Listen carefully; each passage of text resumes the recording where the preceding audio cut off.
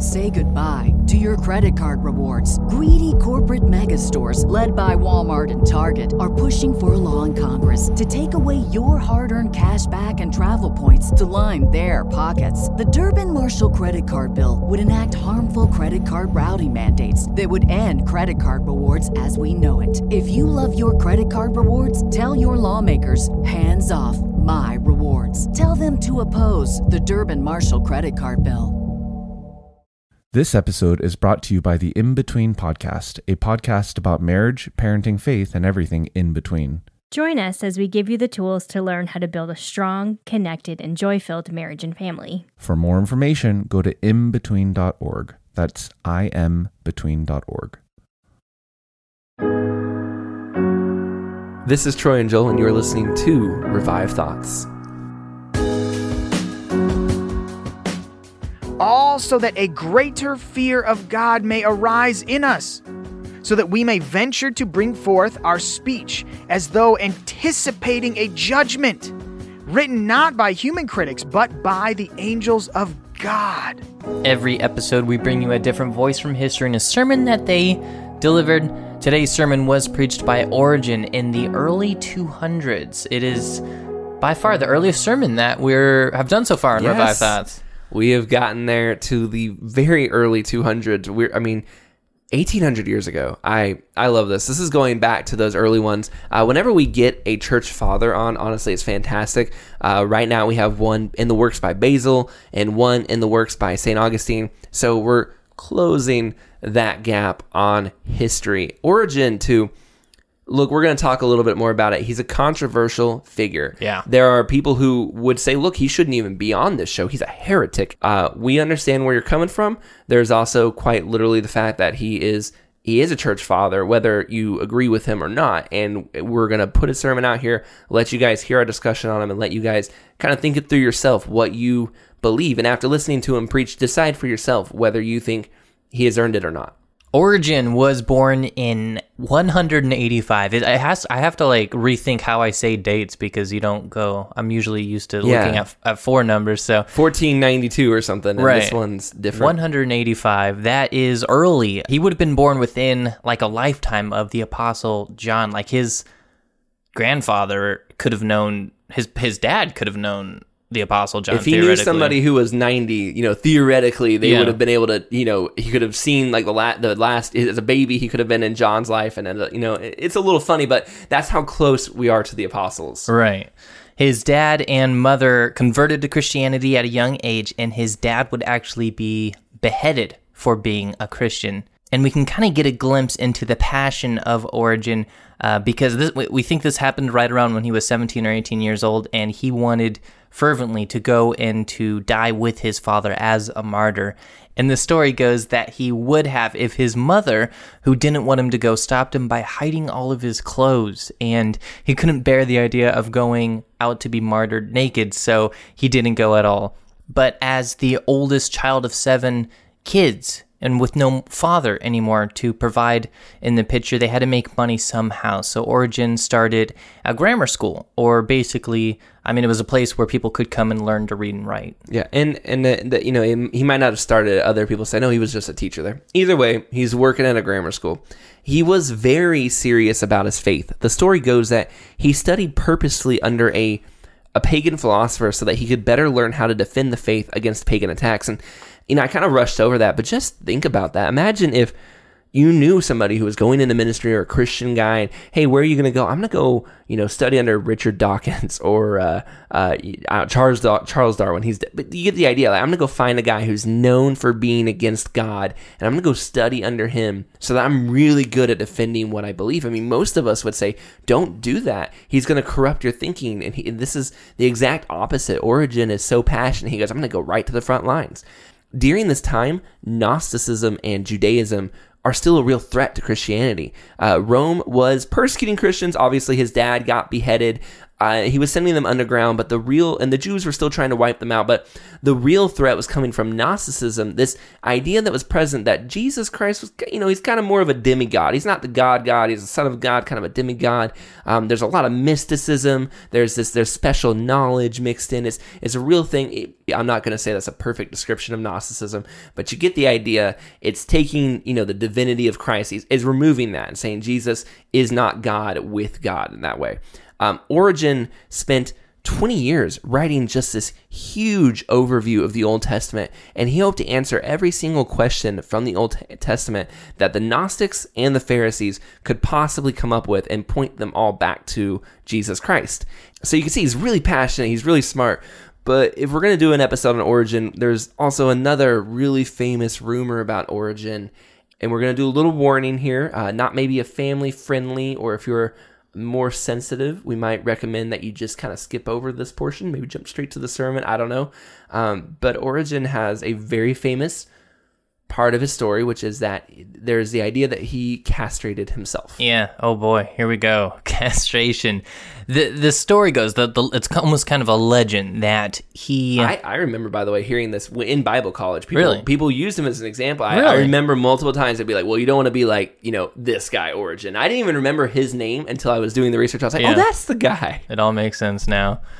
The story goes that Origen allowed women into his school, this grammar school, to learn to read and write, and he found them as a source of sexual temptation. And so, as not to be tempted, he went to a doctor secretly and had himself castrated.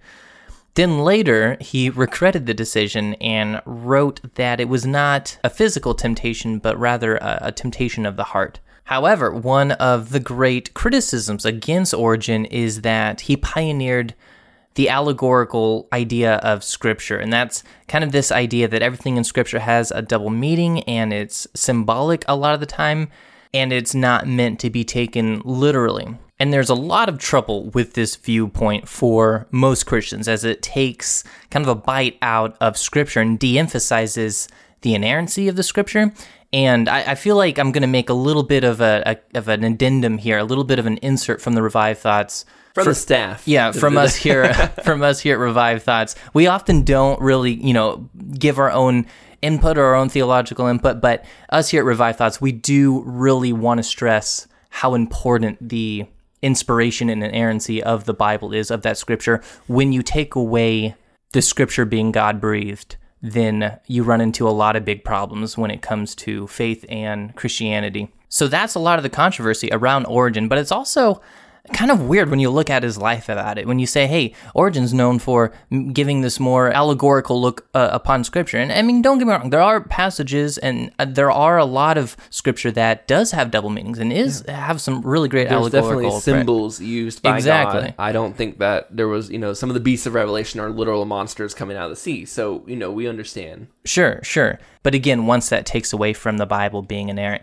we come to issues. But with his personal life, it's confusing as well, because in this story of him being castrated, we see, that being a result of him taking the Scriptures about as literally as someone can possibly ever take them, right? When you're physically, when Jesus says, if an eye offend you, pluck it out. Here, Origen is literally castrating himself to keep him from sexual temptation. So even in his own life, there seems to be some contradictions with what he is kind of pioneering and conveying and practicing in his life. It's odd and it's fascinating, and it's hard to understand because we're 1,800 years removed from it. That's another thing too. We can't I think overestimate what 1,800 years does, but it does seem weird that I put it down. Basically, I wrote it down as someone who's known for being figurative takes the most literal stance on the most extreme view that no one else ever held. A little weird. On top of that, it was written down by a very fanatical historian. By the way, the guy who wrote this, very big fan of Origen's, but he lived 50 years after his death or so. So this would have been a rumor. He was a guy who wrote other hard-to-believe stories, and the rumor also there's a very good chance it might have been started by an enemy of Origen's, probably the same guy who exiled him later on. Origen would get in trouble a lot in his life for preaching while not ordained, and he later on would get ordained later in life However, at the time, the church was against having eunuchs preach. If this was a rumor based on something he had written down, I regret doing this, they would have wanted to check and be like, hey, are you a eunuch? We're not going to have you be a priest. We may never know for sure whether Origen did or did not do it. We can't get in a time machine, but there is a quote from him that was written down in a prayer stating that the church is to be perfect, and he even says those who are castrated aren't allowed in. So it's a strange thing for a guy to say who might have castrated himself. A weird line of, like, literally a line in there. Look, this may not seem important. Some of you going, no, we talked a lot about this. I get it. But the reason why is because, like I said, Origen, I remember hearing this in Bible college. He's used it as an example of crazy fanaticism, of religious extremism going too far. Look at him. He did this thing to himself. Maybe he did, but maybe he didn't. And if he didn't, and we're not sure, that means that not only are we repeating the lie of maybe an enemy from his own day that slandered his name, but we're actually carrying that out throughout all of history. And we've all been bad-mouthing a guy for something that maybe he didn't actually do. We don't really know, but I do think we should be careful to just assume he did.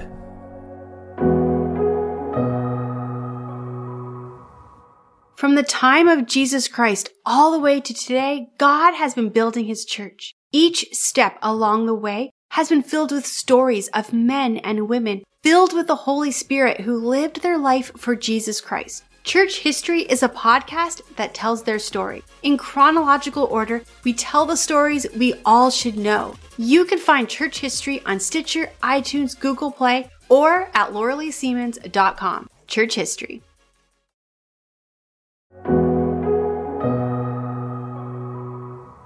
Origen has other viewpoints as well that are looked down on. We don't have time to jump into all of them here today. Maybe a future episode we'll kind of talk more about people's views on Origen, but there's also a big following that thinks that he's one of the great defenders of the faith and one of the great church fathers. He wrote a work called Contra Celsum, and is a full defense of the Christian faith. During his day, Christians were getting hit pretty hard by pagan philosophers, and Origen was one of the first to truly rise out and strike back against them by defending the Christian faith against them specifically.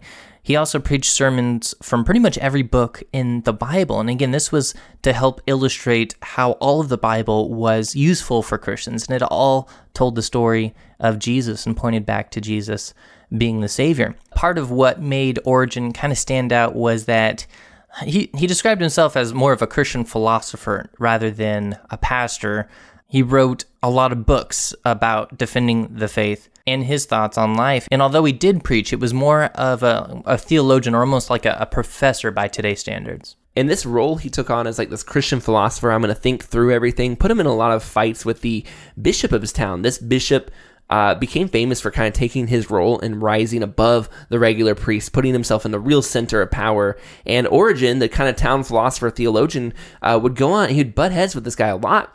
This would end up with the bishop eventually kind of banning him, sending him out, putting him in prison, just a whole lot of trouble. But the main thing, though, I think that you would have to be a little crazy to deny, whether you like him or not, you love him or not, Origen was a passionate guy.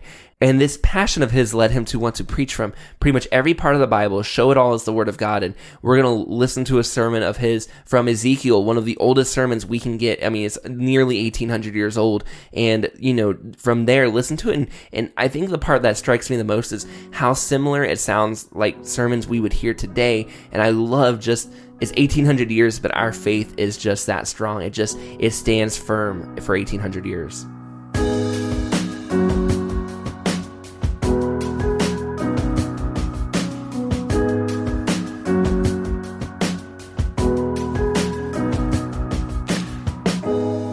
This is a sermon by Father Origen from either the 2nd or 3rd century on a text in Ezekiel. He points out the way that the false teachers teach, and the words God had for them versus the way that the true prophets of God will speak. Scripture does not remain silent about any category of sins and fail to teach its readers about it. For it is right that the Word of God, which had been sent in order to restore to health those who listened, should touch on every category of sins.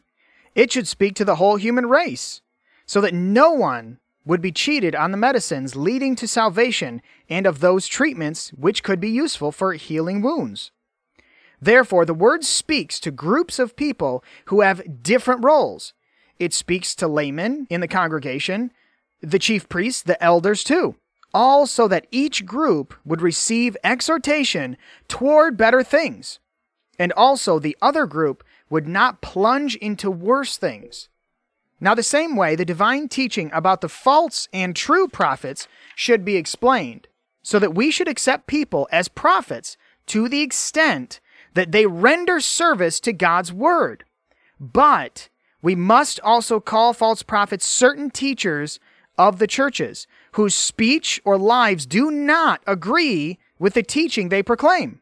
For this reason, we are joyful if Scripture happens to advise us to move away from vices, and even more so if the Word of God happens to touch on some of our order, since we wish to be made whole and to be converted from our sins. The word of the Lord came to the prophet Ezekiel, saying to him, Son of man, prophesy for me to the prophets of Israel. There were indeed other prophets of Israel, who were prophets in name more than truth.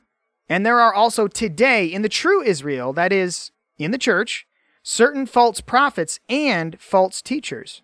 The word makes this announcement to them. Now, if the word of God accuses me, I will attempt to be converted. I must not be silent because certain things are said against myself, when I am seen as a teacher of the church. Instead, not even sparing myself, I will reveal everything that is said, so that I may be converted from my own vices, so that I may become not one of those whom Scripture is not rebuking, but one of those who stood up as teachers in the church by preaching the word of God most faithfully. Prophesy to the prophets, Israel, who prophesy from their own heart, and you will say to the prophets, just as he who was ordered to say these things had need of the Holy Spirit, so also there is need of the same Spirit for one who wishes to explain their hidden significance, in order to show that the prophecy before us is directed against the one who teaches what is contrary to the will of God. It is against those who prophesy from their own heart. Indeed, according to the simple understanding, some of the prophets, since they spoke from the divine Spirit, did not speak from their own hearts, but from the mind of God. While others, inasmuch as they pretended to be prophets, and said, Thus says the Lord, when the Lord was not speaking in them, were false prophets. The passage before us, however, can also be seen as properly regarding those who teach in the churches, if they teach anything other than what the truth demands. For if any teacher speaks what the Lord Jesus Christ spoke and understood, and does this on the same subject, then he speaks the words of Jesus, the Son of God, not from his own heart, but from the Holy Spirit.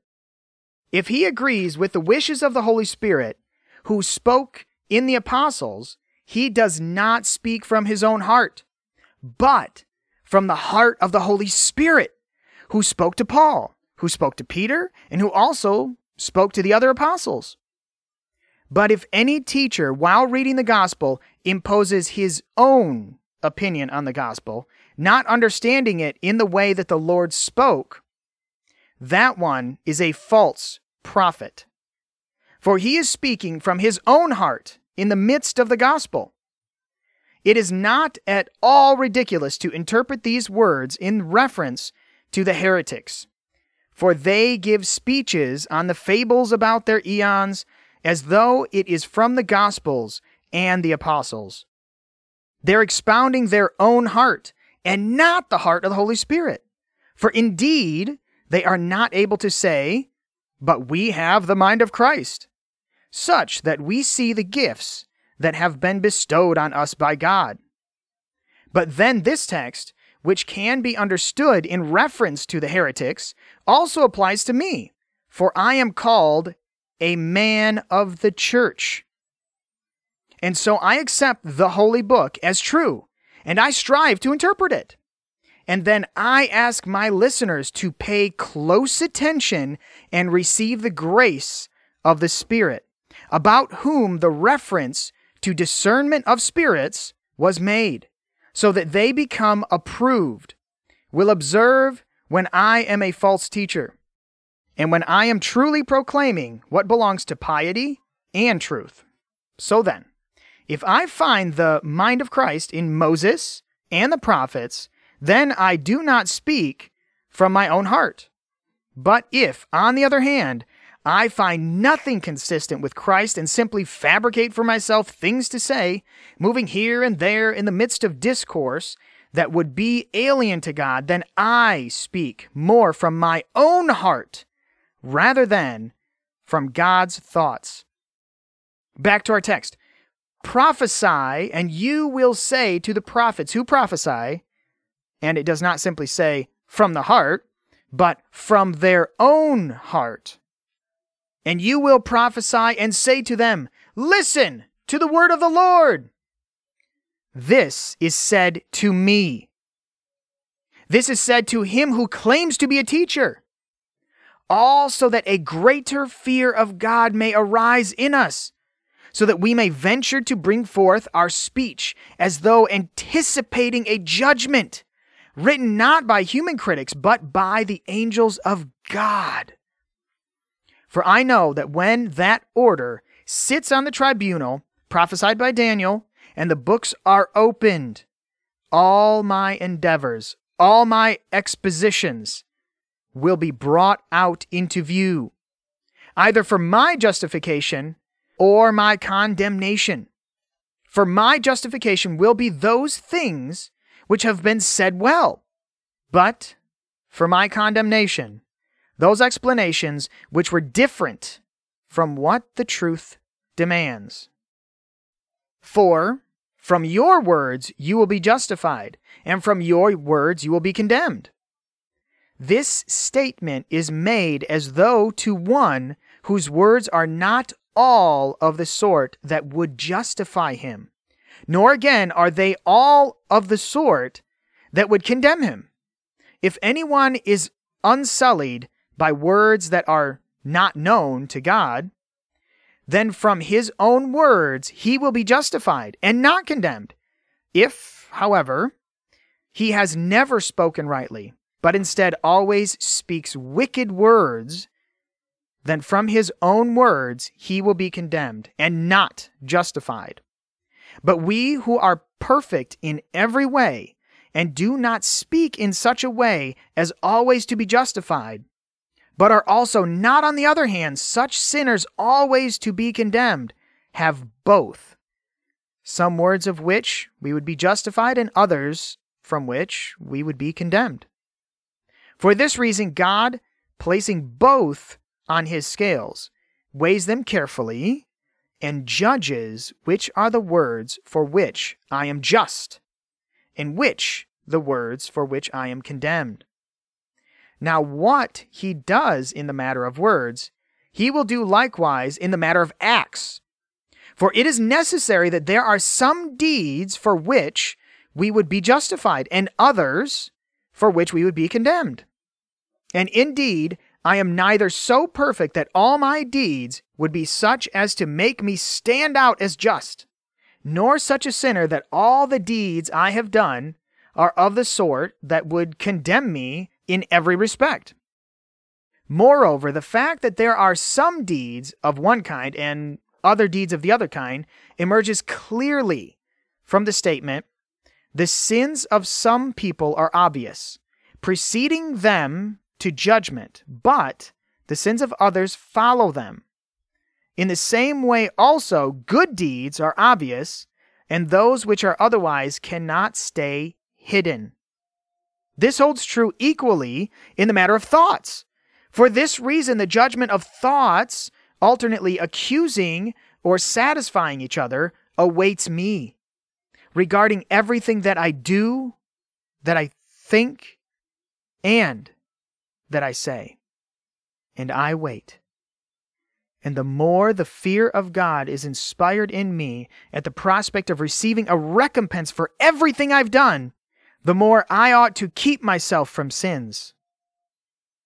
Oh, that I could keep myself from all sins! But if I am not able to do this, at least may I keep myself from the greatest ones. I've said much on the subject of those who prophesy from their own heart. To them it is now said, listen to the word of the Lord. Adonai, the Lord, says this, woe to those who prophesy from their own hearts, who walk after their own spirit. There are two sins here, one of the heart and the other of the spirit. Let us consider this first from both sides, so that we may be able to examine also the opposite. The apostle says, I will pray with the spirit. I will also pray with the mind. And the mind has its dwelling place in the heart. I will sing with the spirit. I will sing with the mind. Therefore, there is both a spirit and a mind in us. And just as Paul prays with the spirit and prays also with the mind, sings with the spirit and also sings with the mind, so also that one who is false prophet preaches from his own heart and walks after his own spirit, not the Spirit of God. For a human being does have a certain spirit that dwells within, and far be it from me to follow it. Instead, understanding the Holy Spirit of God, I will follow the Lord my God. These prophets then, who prophesy from their heart and follow not so much the Spirit of God as their own spirit, do not see holy. In Greek, the word holy is kathalau, and the meaning produced by this word is ambiguous, for either it means that they do not see those things which are general, that is kathalaika, although they do perceive to a certain degree, or, and I think this is the better interpretation, it means that they do not see at all, although they seem to themselves to see a certain degree. Indeed, there are better eyes in us than these eyes which we have in the body. These better eyes either see the Lord Jesus who created them to gaze at him, or they are certainly altogether blind. If I am a sinner, I see nothing, nor am I able to look upon the light of truth. For he said, for judgment I have come into this world, so that those who do not see will see, and those who will become blind. If, on the other hand, I am righteous, I receive grace from God, and the term seer is used of me also. For prophets were formerly called seers. Scripture says, you, the seer, go down into the land of Judah, and abide there, and there you will prophesy. In Bethlehem, however, you will not continue to prophesy. And again, in another place, the vision which Isaiah, the son of Amoz, saw. Blessed is the one whose eyes the Lord will uncover, for the purpose of seeing the marvelous things from the law of God, in accordance with the supplication of the prophet who says, uncover my eyes, and I shall contemplate the marvelous things from your law. Moreover, let us look at another statement, by which the false prophets and the false teachers are rebuked. And I ask the Lord, with the help of your prayers, that I may be found safe from this reproach. Like foxes in the deserts are your prophets, O Israel. The fox is a worthless animal. It is crafty. It is untamable. It is savage. The Savior said, tell that fox, behold, I am performing healings today and tomorrow, and on the third day I am finished. Samson held these foxes to be necessary helpers against foreign enemies, with their tails bound together and fire added, for he had caught 300 foxes. He sent them to destroy the enemy's crops. False teachers are of this sort, crafty, malicious, and like wild beasts. If I am such a person, I am a fox, yet not simply a fox, rather a fox in the deserts, a fox in the ruins, a fox in the rocks. For these terms are included in the different translations. These good-for-nothings are always lingering in deserts, always lingering in solitary places. For wherever a soul is inhabited by God and is full of the Holy Spirit, the teaching of the heretics is not able to penetrate it. Their talk is not strong enough to break through. But where there is a loneliness lacking Christ, a desert lacking righteousness, there the poison of the most worthless teachings are active. It is of this reason that God says, like foxes in the deserts are your prophets, O Israel. And they did not stand on a firm foundation. If you are willing to examine the false teachers, you will see that they are without strength, unstable, unable to say, He has set my feet upon a rock and has made my steps straight. And because they are not of such a sort as to stand firmly established on the strong root, for this reason they did not stand on a firm foundation, but instead were found of moving their feet. Now, moving one's feet even a little bit is actually a great sin. As David the psalmist sings, "How good to Israel is God, to the upright in heart. My feet, however, were almost moved." Blessed and most fortunate is that one to whom it has been granted to stand very firmly and to have a soul with strong feet, that one who is worthy of being addressed by God as follows, "But as for yourself, stand with me." The false teachers are not like that, for indeed they did not stand on a firm foundation, and they gathered flocks against the house of Israel. Whether it is the heretics proclaiming their impious doctrines, or the false teachers deceiving those whose ears itch, in either case, they assemble those they teach, those they instruct, as divisive flocks against the church of God. Those who said, "In the day of the Lord," but were seeing false things, these did not rise up. The righteous, however, rise and say, "We have been buried with Christ through baptism, and we have risen again with him. For just as we have a pledge of the Holy Spirit, whom we will receive in full after what is perfect comes, so also do we have a pledge of the resurrection, since as yet no one of us has risen again in the perfect resurrection. Nevertheless, we have risen, as Paul says, we have been buried together with Christ through baptism, and we have risen with him. So then, they did not rise up. That is, they have not yet received the baptism of resurrection.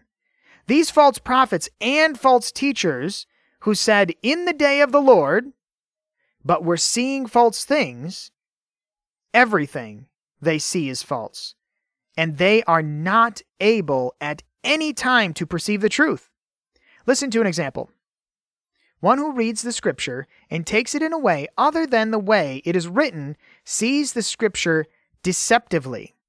But one who hears the scripture and interprets it in accordance with the true understanding sees the truth. Also, the saints, at least, do not perform divination, for there is no divination in Jacob. Sinners, however, do divine false things, saying, "So is the Lord," but the Lord has not sent them. Listen to the heretics.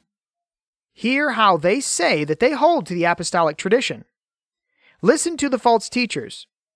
Hear how they declare that their own teaching is the Lord's teaching, that their own thoughts agree with those of the prophets. And they say, "So says the Lord," and the Lord has not sent them.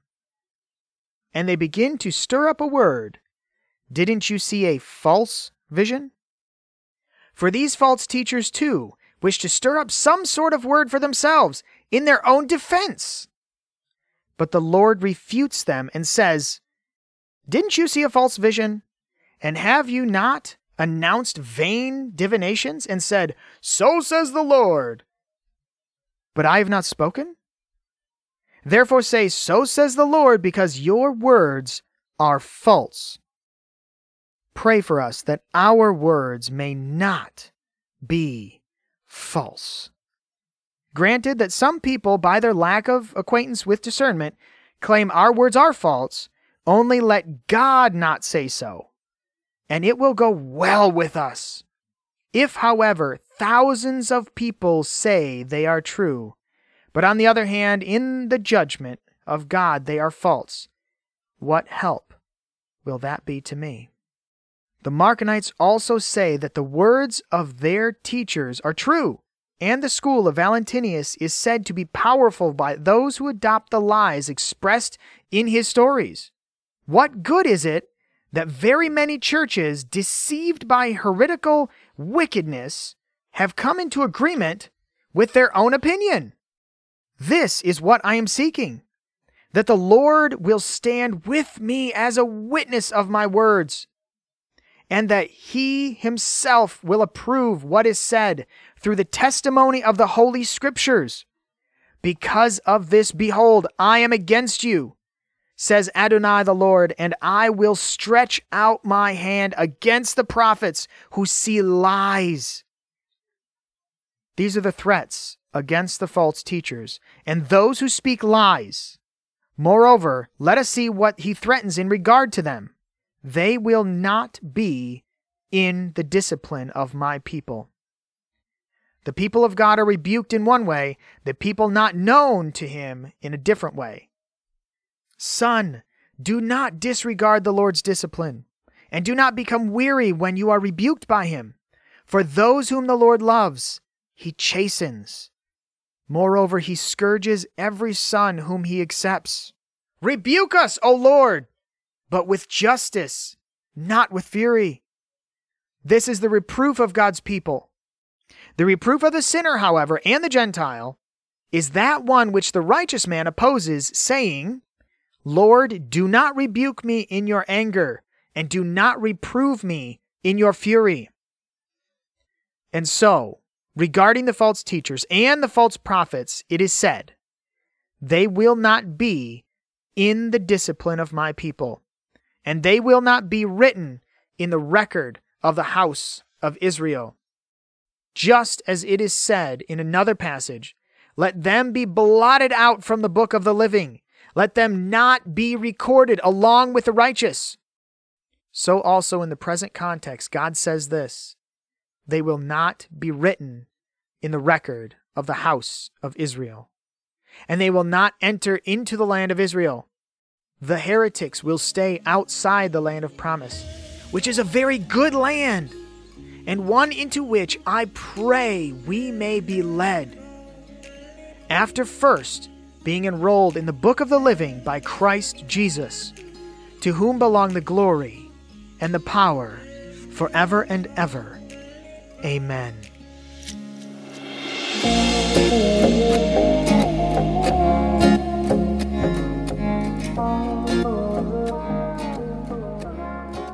Origen talks about discernment against false teachers, and of course it's ironic because some people consider him today to be a heretic, and so it's interesting that that's the angle that we're talking about and listening to him from. But I think what he gets right is this need to use the gift of discernment more.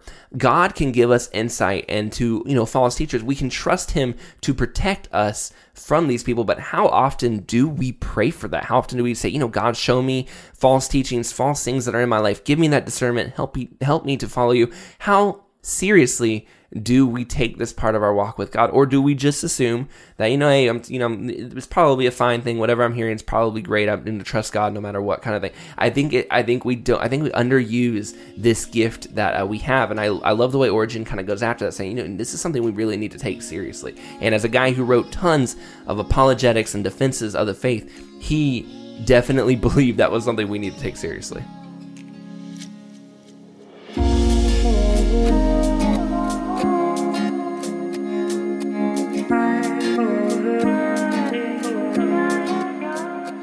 Thank you for listening to today's episode of Revived Thoughts. Today's episode was narrated by Justin Becker. Justin is the editor and voice actor for the podcast Biblical Chili. He has spoken several times on topics like biblical end times prophecy and biblical history, but his favorite, and the one that he's independently studied since 2003, is young Earth creation. He covers questions like how old the Earth is and how do dinosaurs fit into Scripture in his seminar series. Justin and his wife Tanya have 2 beautiful children together, Jasper and Story. One of the most burning questions that he has for the Lord when he returns is, what's up with the duck-billed platypus?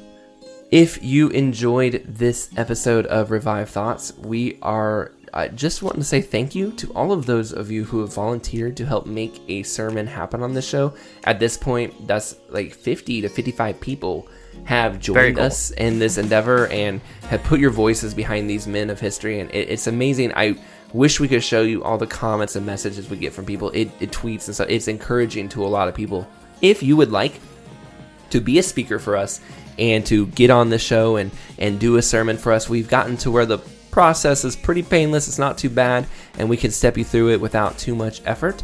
And maybe you know, I'm not a speaker, I don't have a great voice, but my pastor does, or my brother does, or my dad does. You know somebody who does. We're always looking for different kinds of speakers, and so put us in contact with them. We'd love to have a talk with them and see maybe where we could find a sermon for them. This is Troy and Joel, and this is Revive Thoughts.